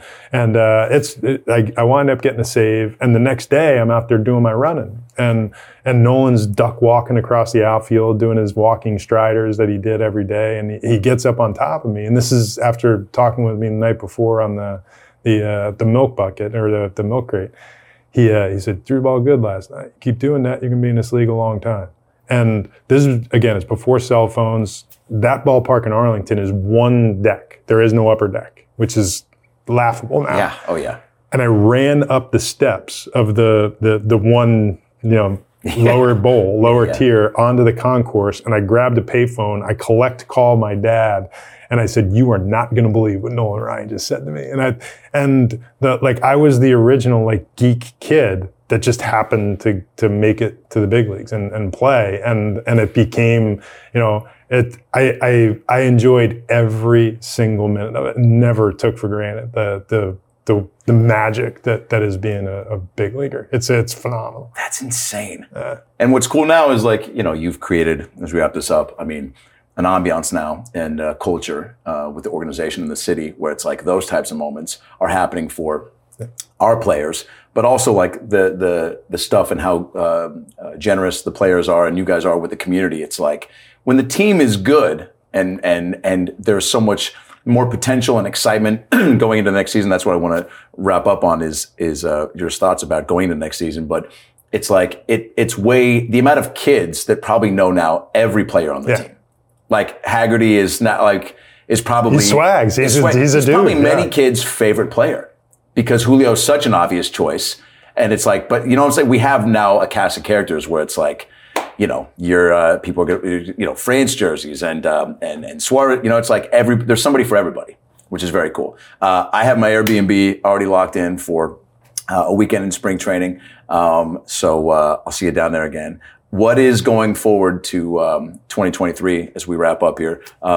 Just kind of your place right now. Where is your head at going into? And I guess what are you most excited about for next season? There's what this team looks like with another year under its belt. It's this. We still have one of the youngest teams in the league, and the core players. Julio's going to be 22. George Kirby's going to be 25, as will Cal Raleigh, and Logan Gilbert's going to be 26 years old. We've not even gotten to the point where the core of this team is even to what would traditionally be called your prime years. And they're already so good. Yeah. And we've got, I think, a healthy season from Ty France. What we can do with just learning one more year about this group. And then what we can add to them. We still have a couple of months where we can, what does Teo look like in the middle of that batting order? Can we find another one just like him and add it between now and then? Ideally, that could be someone who plays second base for us. Right. But, as it goes, just find what I see or envision with this team is just sustaining. And it may not sound sexy, but what the Braves were able to do. Yeah. What the Braves were able to do for 16 straight years. Our goal is to bite the apple as many times as we can, because if we're consistently in a position to take a bite at that postseason apple, you got to be pretty unlucky to only win 1 in 16. There's when you're that good. And our general take is that if we are just constantly in that postseason dance and we just keep getting our bite, we're going to win our fair share. Are you pumped for spring training with this amount of? Because not every team gets to enjoy what we just enjoyed and know what we have to look forward to. On top of the All-Star game being here, which I feel like is a good omen, just from 2001. So are you genuinely pumped to get to Arizona and be around just the whole atmosphere? I always am. It's funny. You said with the winning, our players are terrific. If we're winning or we're losing, they're awesome in the community. Similarly, you go to spring training, and I would be lying if I told you, even in years where you go to spring training, it's a pretty bleak outlook for your season. You still go to spring training, and that first day, you're like, we are going to be awesome. You're watching guys throw in that first bullpen thing. Oh, he did his work. And then 2 weeks later, you're like, whew.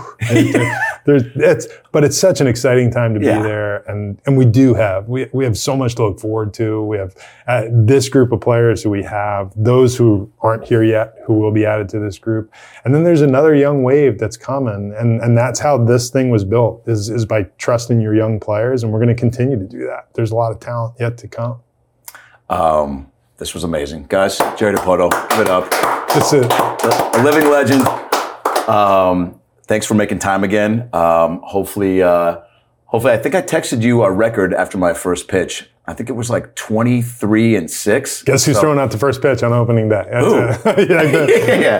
Do we have that? Yeah. No, I think there's probably, see if Steve Poole is available. Do you know who Steve Poole is? I don't. He's I think he's still retired. He might be, but he was the weatherman here for Como News 4 when I was a kid. So yeah, there's a good reason you don't know who he is. First celebrity I ever met, though. But why would he throw out our first pitch? Exactly, dude. Thank you. That's all I needed on tape. Just in case Poole is being brought up in conversation and it's Poole versus Ray, we're going to isolate that audio. And that's how they'll go with me. He was the first celebrity I ever met at the Seattle Aquarium, and he had a headshot on him. And I go, Steve Poole. I had the balls in the 5th grade to go, Steve Poole, you're cool or whatever. I said to I don't know. I was geeking out and a little bit nervous. And he took out a headshot. He goes, do you want a picture? And I was like, I didn't know how to say no, because even in that moment as a kid, I was like, this is very awkward that you have a picture of yourself and you just know and you assume that that's what I want. All I really wanted was a little bit of eye contact. Anyway, I digress. So I had a teammate who used to walk around with his baseball cards in a little thing in his pocket, and if he'd meet somebody, oh yeah, let me give you a card. And he would just give him a baseball card. Not mad about that. Yeah, I'd say there's kind of douchey. It's a little douchey, but I've never forgotten it. That's 30 years ago. Who's the guy? Say it off air. Yeah. It was Wally Joyner. No, because that move is like, again, you want to be prepared for the moment, like because it's a big deal for them, and it takes very little off you to have cards in your pocket. But there you go. Yeah, it's for you. Take it home. Have you ever done the where people are waving and it's the person behind you and you intercept the wave? Oh, it's that moment. I have had that moment. Yeah, sucks. Actually, that moment may have happened to me in the last week or so in our own dining room. Yeah. Okay. I thought I just ended the drought, but I thought I was trying to. Yeah. You're the man. Thanks for making time, dude. You're the best.